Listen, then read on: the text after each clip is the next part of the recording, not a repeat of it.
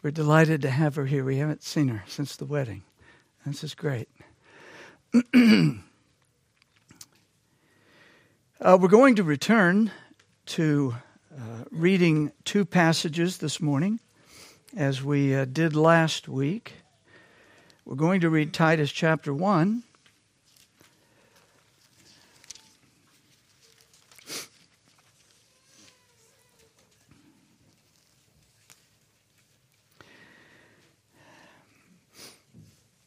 We're going to read verses 5 through 9, as we did previously.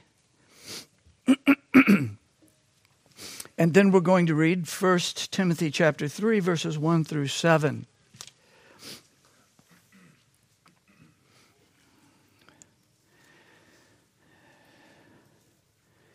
I'm thankful for the privilege of having the Word of God. And may our hearts truly hear and understand. As I've been working this last week on the latest edition of the Free Grace Broadcaster, I was surprised and thrilled to read one of the older writers affirming that when we hear God's Word read and preached, we're hearing God. Amen. Please don't let that slip by you. You are hearing God. Much as you may be tempted to say, no, we're just hearing that guy up there who preaches long sermons every week. You're quite likely to hear that this morning, but that's not the purpose. The purpose is to hear God, is to hear the truth of His Word explained and applied so that we might walk faithfully with Him. That being the case, if you would please stand with me one more time. We're going to read Titus chapter 1, 1 Timothy chapter 3.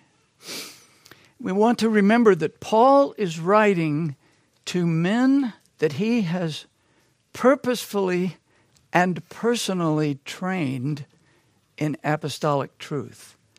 They are first among those in history who were taught by the apostles, and in both cases, they are men sent to troubled churches to restore God's order. In other words, they've been sent to do a work of reform. And what's lying at the heart of that reform? Appointing pastors after God's own heart, because they are the appointed instruments of bringing God's voice to God's people. That being said, let's now read the inspired, infallible Word of God. Titus chapter 1, beginning in verse 5. This is God's precious Word. For this cause left I thee in Crete, that thou shouldest set in order the things that are wanting, or the things that are lacking. The picture actually in the Greek is setting a broken bone. That's the idea. That's what Titus is up to. So, and ordain elders in every city, as I had appointed thee. If any be blameless, the husband of one wife, having faithful children, not accused of riot or unruly, for a bishop, an overseer, must be blameless, not perfect, but not living in open and chargeable sin. As the steward of God, not self-willed, not soon angry, not given to wine, no striker, not given to filthy lucre. He's not in it for the money. But a lover of hospitality, a lover of good men, sober, just, holy, temperate, holding fast the faithful word, as he hath been taught, that he may be able by sound doctrine both to exhort and to convince the gainsayers. Let's go on and read verse 10. For there are many unruly and vain talkers and deceivers, especially they of the circumcision. And listen to what he says. Listen to Paul. Listen to the voice of God, whose mouths, meaning the false teachers, must be stopped, who subvert whole houses, teaching things which they ought not, for filthy lucre's sake. In it for the money. All right, now let's turn to 1 Timothy. Chapter 3, beginning in verse 1. Let us hear once again these precious words of life and these words of instruction. This is a true saying. If a man desire the office of a bishop, he desireth a good work. A bishop then must be blameless, the husband of one wife, vigilant, sober, of good behavior, given to hospitality, apt to teach, not given to wine, no striker, not greedy of filthy lucre, but patient, not a brawler, not covetous. One that ruleth well his own house, having his children in subjection with all gravity. For if a man know not how to rule his own house, how shall he take care of the church of God? The obvious answer, by the way, is he can't. Not a novice, lest being lifted up with pride, he fall into the condemnation of the devil.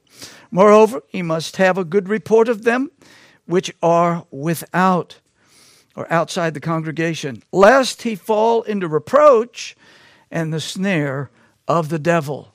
Amen. May the Lord add his blessing to the reading of his word. If you can still stand a few more minutes, let's have our morning pastoral prayer. If you have a condition that makes it difficult for you to remain standing, please feel free to be seated. Now let's join our hearts at the throne of grace.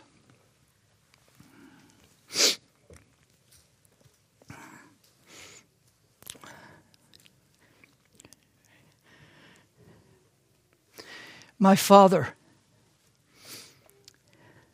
how I thank Thee for who Thou art and what Thou hast done in this universe, on this planet, amongst men. All Thy works shall praise Thy name. Father, today the nations are in turmoil. But we are one day closer when all the nations will stream and bow before the throne of Christ Jesus. This gives us great hope and great joy. Our Father, Thou art in heaven. We have read in Revelation twice this morning, and we've seen the glorious, the beautiful worship. And we so long by Thy Spirit to worship, to magnify Thee, that our hearts would not be so encrusted with the barnacles of this culture that we can't lift up our voices with joy and praise and thanksgiving and worship, true worship, heartfelt, Spirit-empowered, Word-enlightened worship. Oh, Father, how I thank Thee. Now, I know that Thy blessed Son is seated at Thy right hand. I know at this very moment, the second person of the Holy Trinity, the God-man, is seated in glory and interceding for us. Oh, how our hearts ought to rise up with gladness rise up with joy. Rise up with thanksgiving. Rise up with praise. That holy person gazes upon us and loves us. That he knows us perfectly and loves us. And he remembers perfectly how he shed his blood in love for us. And now he takes our weak and feeble prayers and presents them to thee. O Father, I ask in his name that thou wouldst bless thy precious people. Bless them. Father, perhaps some have failed this week, fallen on their faith in the path on the way to the celestial city. They have grieved thee, grieved themselves with sin. O Lord, would you turn their eyes to that mountain upon which thy Son died? Wouldst thou turn their hearts to gaze into the empty tomb out of which he triumphed over the grave? Would you turn their eyes up to thy right hand, seeing the intercessor applying his precious blood to them and pouring in the oil of the Spirit to give them strength to get up and go again? Oh, may their hearts rise up in Christ. Father, for those perhaps have been battling sickness, thy Son is truly the great physician, not only of our souls, but of our bodies. And I pray, O righteous Father, we continue in these seasons of sickness, and for some, long seasons of sickness. O Christ, if it would please thee, come and restore health. Come and touch, heal children who are having health struggles. Heal adults, O God, with short-term or long-term sicknesses. Lord, for those who are tuning in today because they couldn't drive in today, bless them, encourage them, and heal their bodies. Father, may all our hearts be united in thy Son this morning. For those who are filled with joy, I pray that they have sung like it this morning. I pray that their hearts rose up because the joy and the beauty of the Son of Righteousness has risen upon us today. And we thank thee, O Christ, O risen Savior. We thank thee that on thy day we may spend this whole day in thy glory, thy praise, that we might spend this whole day in loving thee and loving one another. Lord, if our batteries are down, recharge us by the power of thy Spirit. Help us physically, help us mentally, help us spiritually by the glorious power of Christ.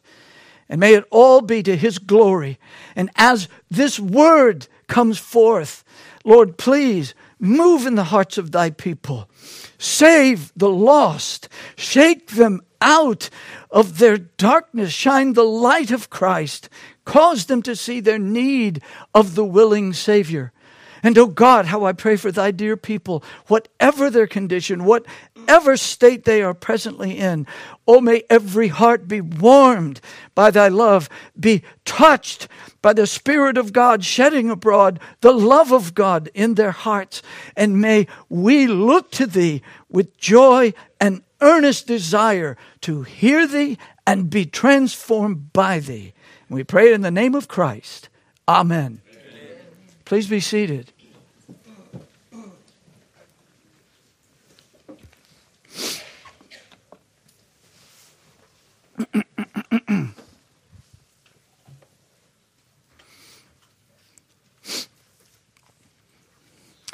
By the grace of Jesus Christ, the head of his churches, we continue to consider the qualifications of an elder, a bishop, a pastor, a shepherd. They are all the same office. But each of those titles, as we have said several times, simply give us greater insight and explain to us more the importance of that work and the variety of that work. So we will now pick up where we left off last time. The title of the message is Hospitality, Apt to Teach. We will consider only those two qualifications this morning. The title of the message, as I mentioned, embodies what an elder must have. Once again, I point you back to the words, the elder must be. There's no option. If that's lacking in a man, it at least needs to be observable to some degree. Every man grows in the office, and he grows in each of these qualifications. But if they're not there, if it cannot be perceived, then at that point, it is at the very least time for the would-be candidate to wait and to grow and to mature until these things are clearly observable by the people of God. So, hospitality and apt to teach may even look like unlevel things. How big a deal is hospitality? It's a must-have, or you're not an elder. And apt to teach is quite obvious. So, may the God of our Lord Jesus Christ, the Father of glory, give us the spirit of wisdom and revelation in the knowledge of Him. The eyes of our understanding being enlightened. That's what you need today. That's what I need today. After Jesus rose again with men He had personally trained for over 3 years, it says that He opened their hearts, opened their minds so that they could understand the Scripture.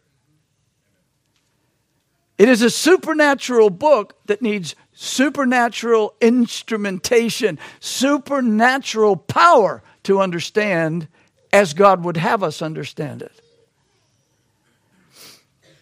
So we need the eyes of our understanding being enlightened, that we may know what is the hope of His calling. And I hope you get a taste of that today, at least at some level.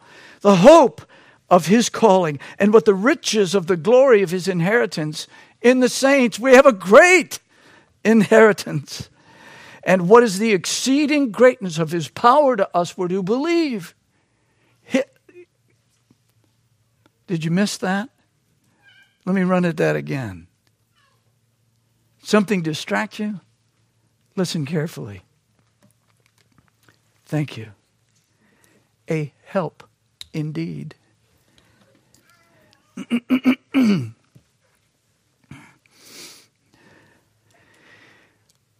His greatness of power toward you, believers. Do we think of that when we're afflicted, when we're struggling, when we're wondering about what's going on? Do we think about His great power toward us? Let's appropriate that. Let's expect that.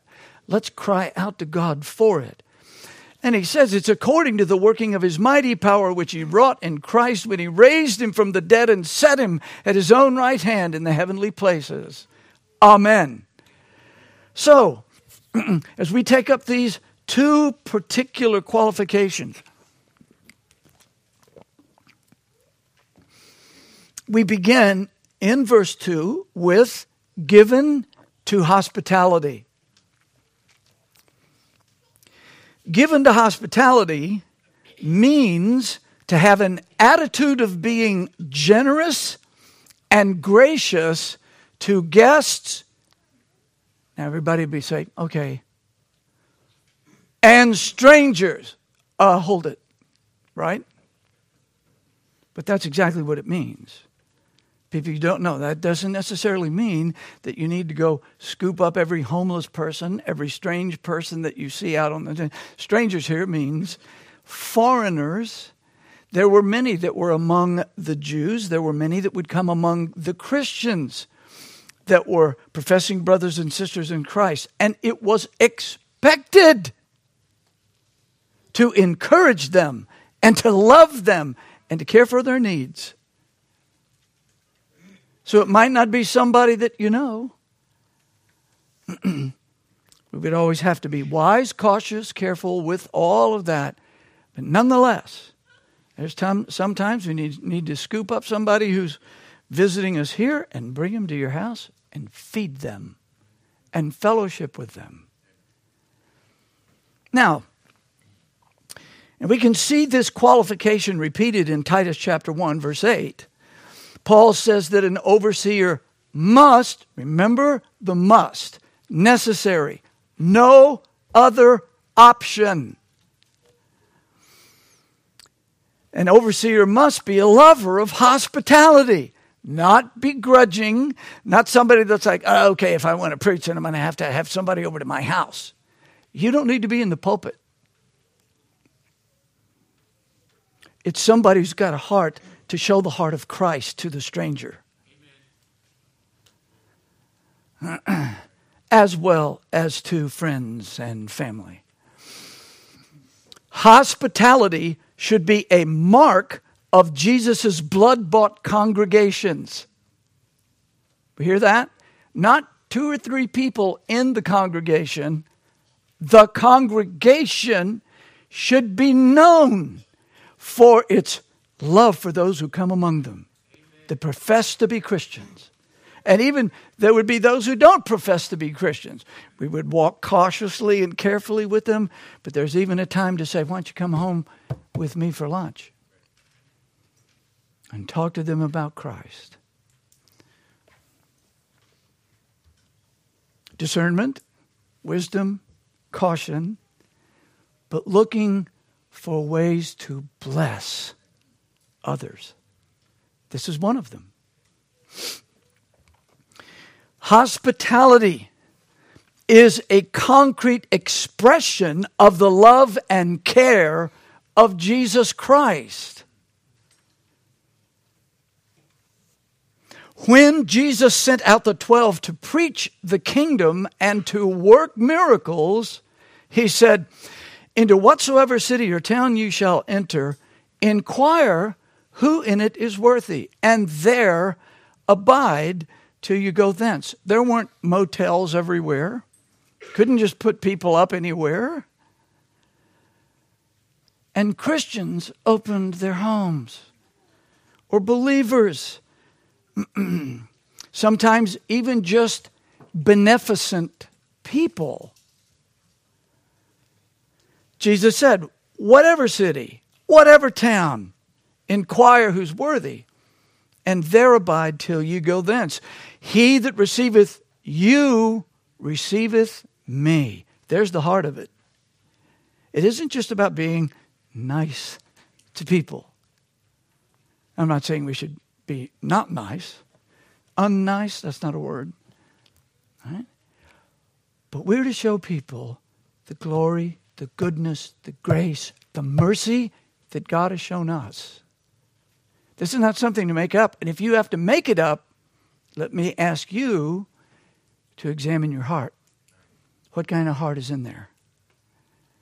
Is it someone who knows that Christ came to someone who should have been wadded up and thrown into hell, but showed you his grace and mercy and bid you come? Let's realize that the salvation that he so freely bestowed upon us ends with us being in his household for eternity. That's good news. That makes you want to be hungry to move. It's just, that's in his plan. He relocates us when he's ready. So, Jesus said, he that receiveth you receiveth me, and he that receiveth me receiveth him that sent me. You can't deal with God's people without dealing with God. You cannot deal with Christians without dealing with Christ. He said that. Didn't he say it to Paul? What happened on the road to Damascus? Who art thou, Lord? Jesus, whom you're persecuting. Paul never saw Jesus.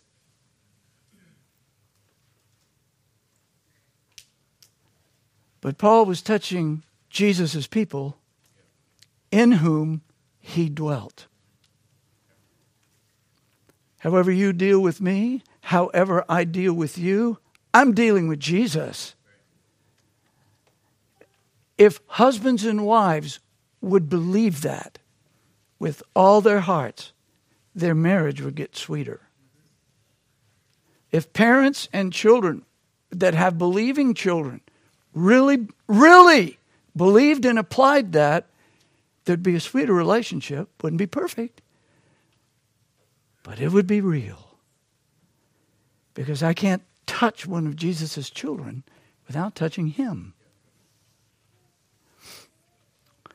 That's a sober life, isn't it? That's something to think about. Well, in the days of Christ and the apostles, Christians in various places would host traveling Christians, traveling apostles, traveling teachers. Now, think about that for just a moment, and then let's ask a question. What will every person who has ever lived on this planet hear before the throne of Christ's glory in the day of judgment? Let me ask that again. What will every person who has ever lived on this planet hear, H-E-A-R, before the throne of Christ's glory on the day of judgment? What will they all hear? For I was an hungered, and you gave me meat. You fed me. I was thirsty, and you gave me drink. I was a stranger, and ye took me in. What? A stranger, and you took me in. Naked, and you clothed me. I was sick, and you visited me. I was in prison, and you came unto me. Then shall the righteous answer him, saying, Lord, when saw we thee and hungered and fed thee, or thirsty and gave thee drink? They're perplexed. When saw we thee a stranger and took thee in, or naked and clothed thee? Or when saw we thee sick or in prison and came unto thee? And the king shall answer and say unto them, Verily, truly, in the Greek, Amen. Verily I say unto you, inasmuch as ye have done it unto one of the least of these my brethren, ye have done it unto me. Now let's just put that in reverse. If I haven't done these things, by the way, God's going to send an entire group of people that haven't done this directly to hell that will follow this. But right here, what's he saying?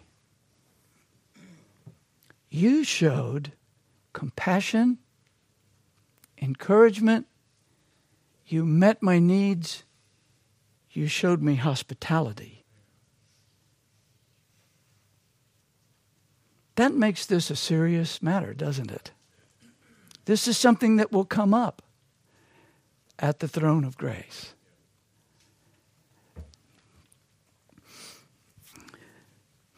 For that reason, elders must be examples of hospitality, because Jesus, the head of the church, commands his people to show hospitality. Why should an elder do anything? Well, first, because Jesus commands it. But it's always got one thing in view: his people's lives. How you live. That means we have to be models. I mean, many a time I've wanted to say, do what I tell you, but don't expect me to do it. That's what the flesh says. We want to tell, and unfortunately, some guys like that get in the pulpit. They don't mind telling you, it's just like politicians. They don't mind telling you what you need to do, but they don't do it. No. No. Pastors have to open their homes. Let me rephrase that. Elders of a congregation get to open their homes. Because at those moments, when done in faith of the Lord Jesus Christ and for the good of his people, they're exalting Jesus.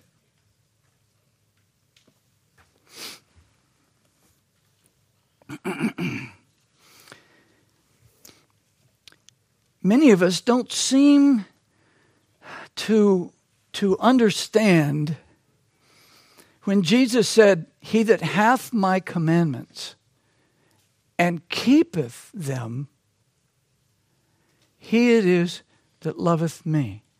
For a lot of us, and I say this carefully, it's not true about everybody. This is broad brush, so listen with the broad brush filter.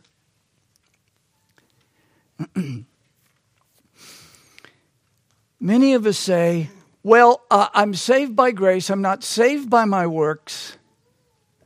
And I'm not that hospitable person.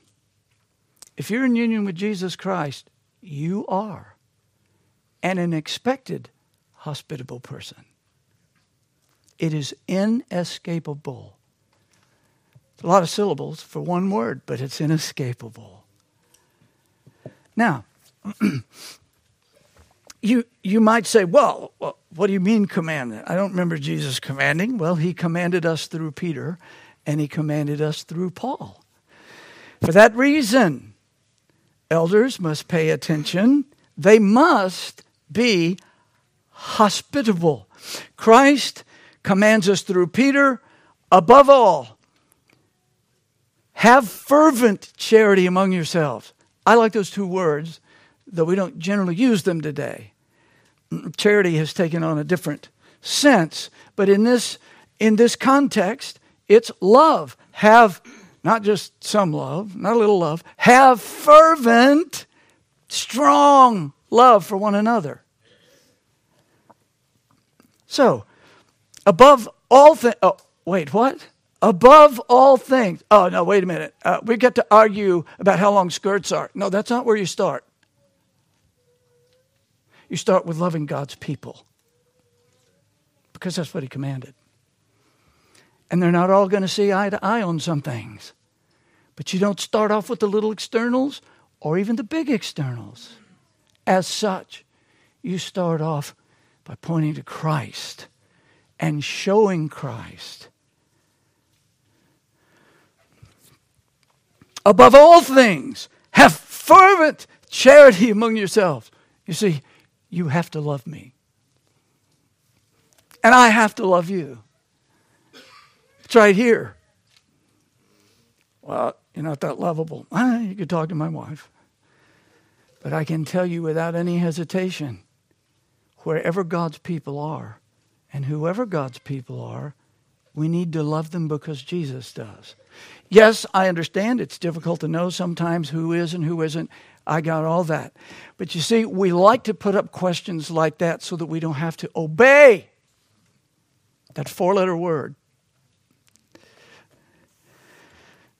I mean, Peter just gets under your skin in this thing. He says, above all things, have fervent charity, that fervent love among yourselves, for charity shall cover the multitude of sins. What? You mean I don't get to pick on people and where they fail, or at least they fail my standards? No. Certainly not to begin with. Charity covers the multitude of sins. Use hospitality to one another, and then he gets personal, without grudging. Some of us would do it with our teeth grit. Okay, I got to do this. All right? But it's like, no, you get to do this. It is a pleasure and an honor for you and me to obey Jesus. You get to show the compassion, the love, the encouragement of Jesus. But he does say, I understand that can be a challenge for you. I understand that can be difficult sometimes, but do it without grudging. Help us, Lord.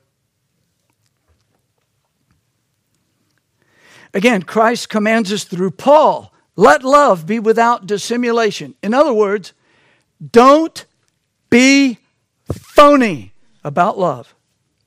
And don't use the word if you don't know what it means, you don't know what it requires, and you don't really mean it. Get another word, but don't use it. Let love be real, be genuine. I can say, after the Lord first saved me, I struggled and I wrestled because I realized that the American Christian religion looked just like the world. And I was part of it. And I said, Lord, if I want to be anything, make me real. If I say it, I want to mean it. Don't say it if you don't mean it. You might just break somebody's heart. Listen to what Paul says. Don't be phony about your love. Be kindly affectioned one to another with brotherly love in honor, preferring one another. Over whom? People that are not believers. You should have a special love for those that are Christ's people. Some of us love our flesh and blood families more than Jesus' blood-bought people. That's a dangerous place to be. It's not an either or. It's not an either or. It's a both and. Love your earthly family. Love them. Encourage them. But loving doesn't just mean having gushy feelings about them. It means showing them Christ, encouraging them in Christ, treating them in ways that are honoring to Christ.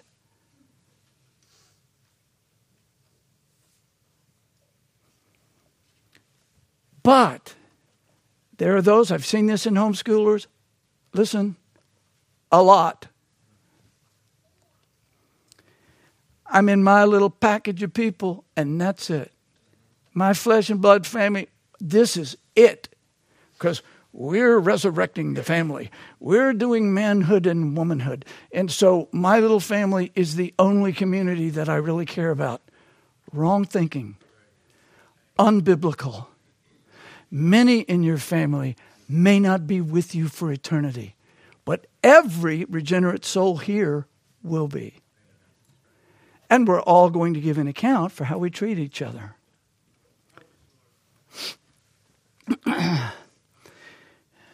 Now, notice, Paul finishes this, be kindly affectioned one to another with brotherly love, in honor, preferring one another, given to hospitality. This is a command.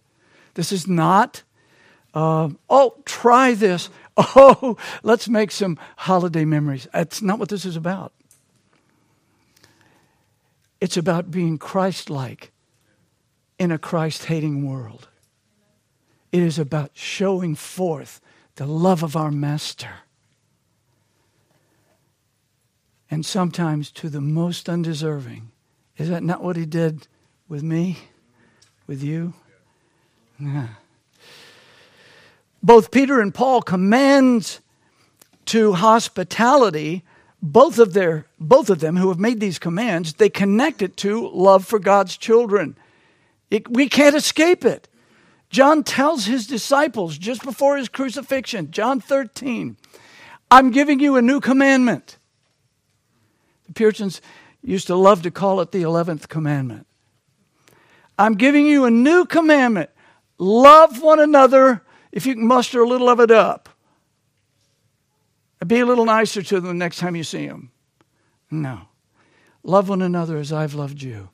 A wholehearted, commitment to the people God has put me with. His family. Love your family. Love your family. Do everything you can for your family. Point them to Christ. Live Christ before them. Love them, love them, love them. But not at the expense of ignoring Jesus' family.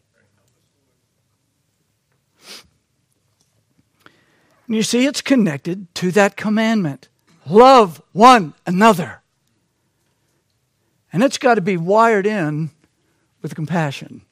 Oh, I want to grudge a little bit. No, you can't. A little? No. With love. And a real wholehearted love. Or you need to do some talking with the Lord. Peter lodged men that Cornelius sent. He didn't know these guys. Then called he in and lodged them. And he was living in someone else's house. Wow. Why is this important? Why is this important? Number one, hospitality reflects the law of God. It reflects the law of God. The Lord Jesus was asked, what's the greatest commandment? And he said, thou shalt love the Lord thy God with all thy heart, and soul, and mind. But he didn't stop. He was asked, what was the chief commandment? He went a little further. He said, and the second is like unto it. That means it's really important. It's right up there with the first. And what is it? Love thy neighbor as thyself. That means caring for them, like Jesus did. It's important because it reflects the law of God. The Old Covenant scriptures are filled with remarkable acts of hospitality if you read carefully. Melchizedek brought bread and wine to Abraham. Abraham spread a feast for 3 angels. He was in a hurry to get that to them. Laban showed hospitality to Abraham's servant, looking for a wife for Isaac. The list is lengthy. We could go a long time where God teaches us remarkable things in the context of showing people hospitality. Graciousness, generosity. I won't go with any further examples, but the fact is God expected Israel to show hospitality to guests and strangers as a witness to the nations. Israel's different than all these other nations. He wanted to show his compassion. He wanted to show his grace, his mercy, his love in a way that the ancient world didn't understand. And Israel fell in that particular thing again and again.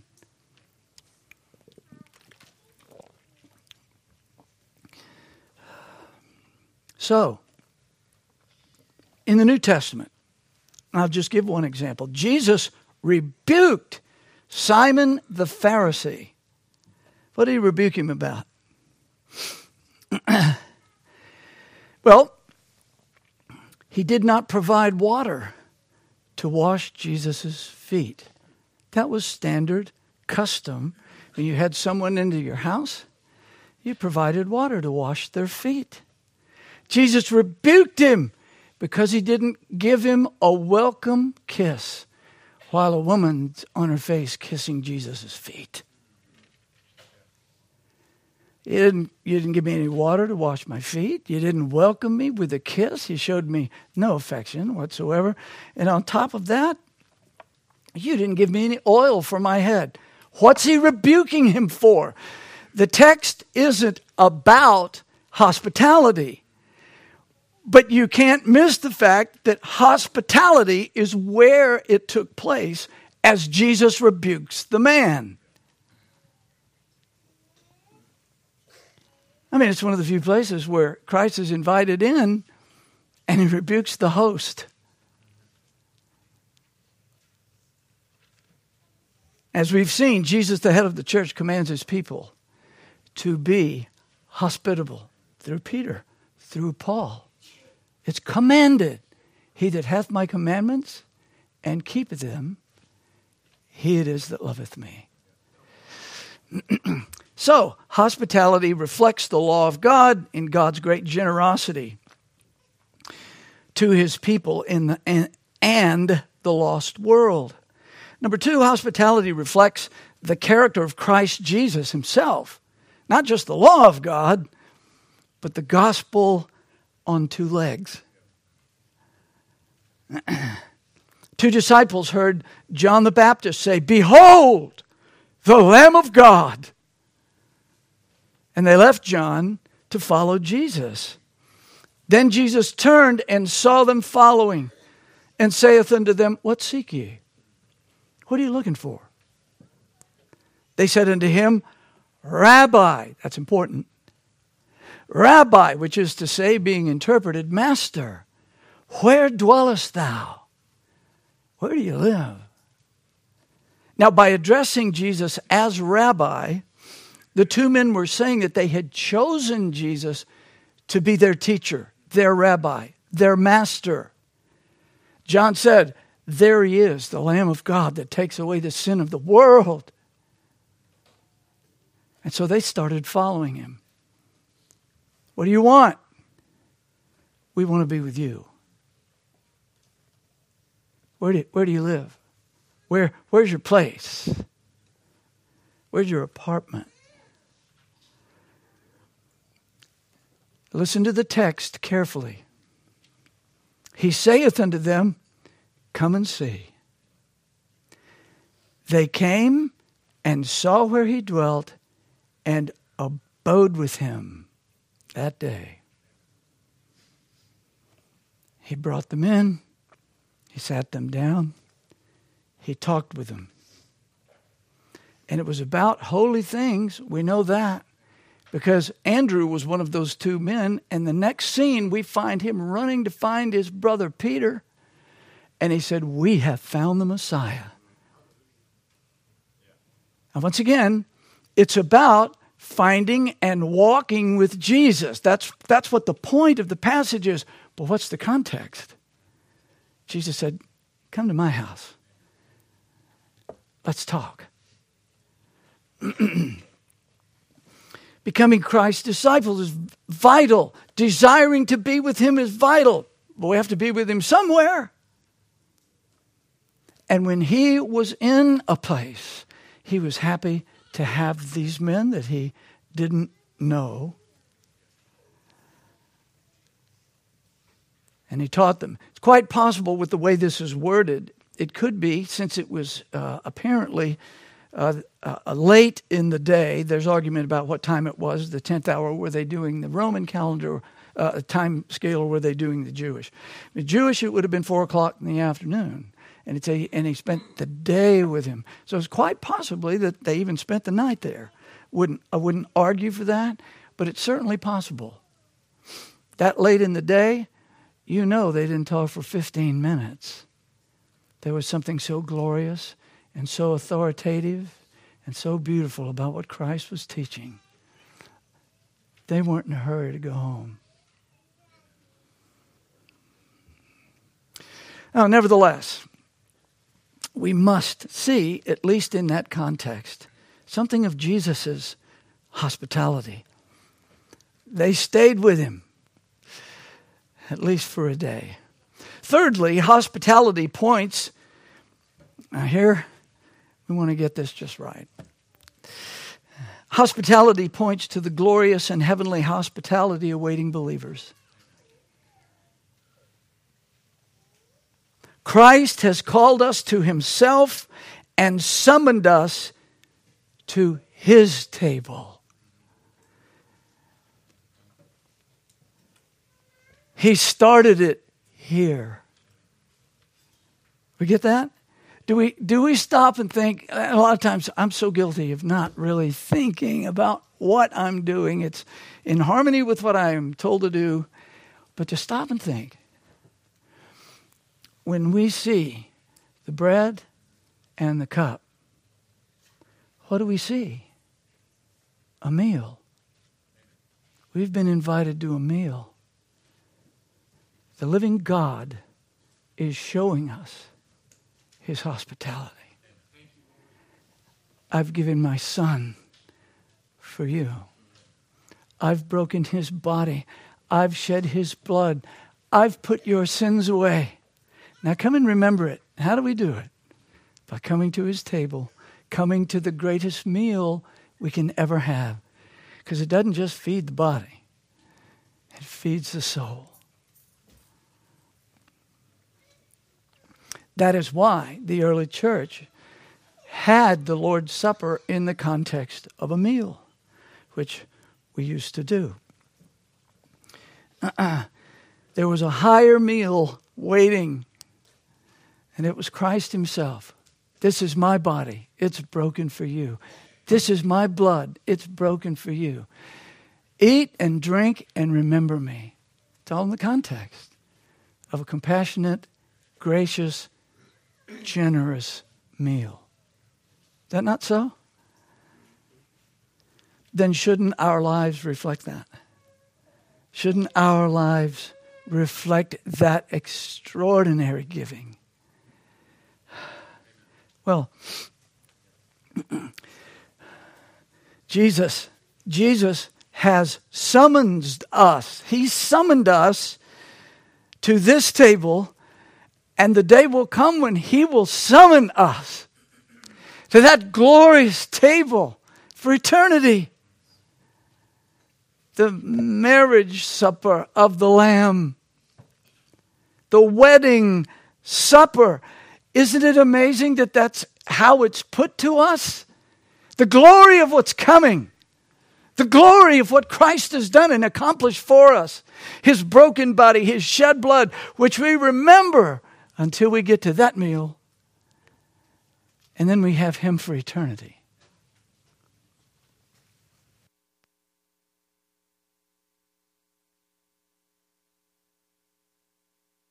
So that we can feast on him now. And that's a foretaste. It's prophetic in that sense. It's like, for each and every one that is born of my Spirit and who takes this meal in faith, oh, the feast is coming. Christ himself, the King in his beauty, the one who loved us before the foundation of the world, he was already planning the dinner.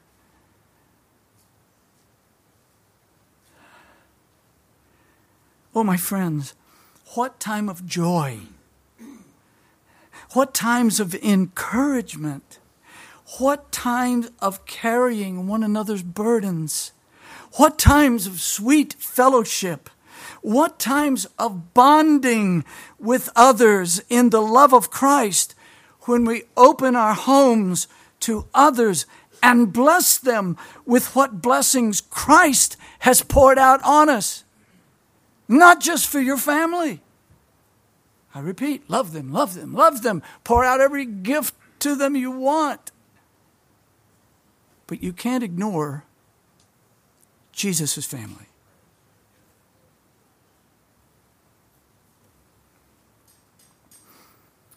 And not only is it a time of joy, but then we have to stop and balance that by thinking about tragedy. Think with me just for a moment.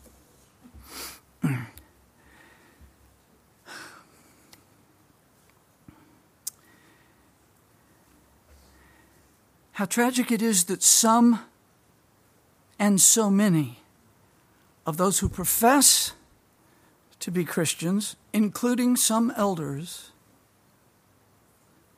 rarely or even never use their homes that Jesus gave them, nor the food that Jesus gave them, nor the comforts that Jesus gave them as an expression of his love and warmth and kindness to them.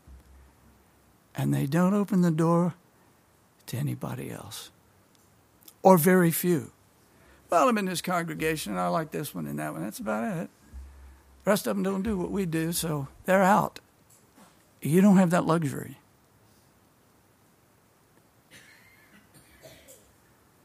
My dear brethren, your house, your car, your clothes, your food, everything that you have came to you from Jesus Christ. You can say, mine, all you want. But the minute you drop into the coffin, mine disappears. Right? We ought to be taking what God has poured out upon us and pour it out on others. You say, that's difficult. Sure it is. Especially in our day when we all live miles and miles apart from each other. But one of the places that I used to preach on a regular basis, everybody lived at least an hour from each other. And when we would go to the conference, we'd spend the whole day driving to this person's house for lunch and then driving over to that person's house an hour away for dinner. And then we'd all go and worship together. You can overcome obstacles when you want to do something. We had 3 widows here one time. This was some time ago. We had 3 widows. And I did a couple of sermons on the issue of hospitality. And they said, well, how do we do this? You know, we're in a church where they've got these gigantic families, small nations. How do we show them? But we can barely feed ourselves. How are we going to feed them? How are we going to do this? These 3 women prayed about it because it was the Word of God. And they prayed about it. And the 3 of them got together. And one of them said, I have a house that would hold most of them. And the other said, well, we can cook and we can put some things together. And they didn't have generally any more room than for one of our big families. But that's what they'd do. And they'd have them over. And they would feed them. And they would encourage them. And they would sing hymns together. And they would open up the scriptures. And it was beautiful. And God blessed it because it was Christ-like. Others said, you know, I don't even have a place where I can put, you know, a family the size of some of our larger families. And large families are a good thing. You know? And they said, but you know what? I can buy us some coffee and donuts, and I can say, let's go to the park together. And they would let the children play, and they would sit in fellowship. If you want to show hospitality, you can. You just got to pray about it. And when you pray, remember about grudging. We're to do it because we exalt Christ. We magnify Christ. It's not always possible. I mean, in this time of sickness all the time, it's really hard for folks to get together. I understand that. We're not talking about what happens providentially that keeps us from doing it. I'm talking about the desire within us not to do it. That's what needs to be dealt with. Yeah. And I'm not saying how many times. The Lord doesn't. You know, you don't want to wear your wife out. I was good at that. I've just invited people right and left. I started learning how to say, sweetheart, do you think it would be a good idea for us to have somebody over this Sunday?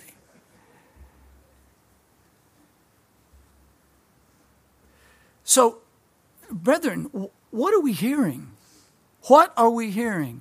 A man that honors Christ and models what Christ commands. If he's not doing that, I'm not talking if he's got health reasons. I'm not talking about the providences that come and keep us from doing providential hindrance. Talking about the fact that when I can, I show what I can to God's people, not just my family.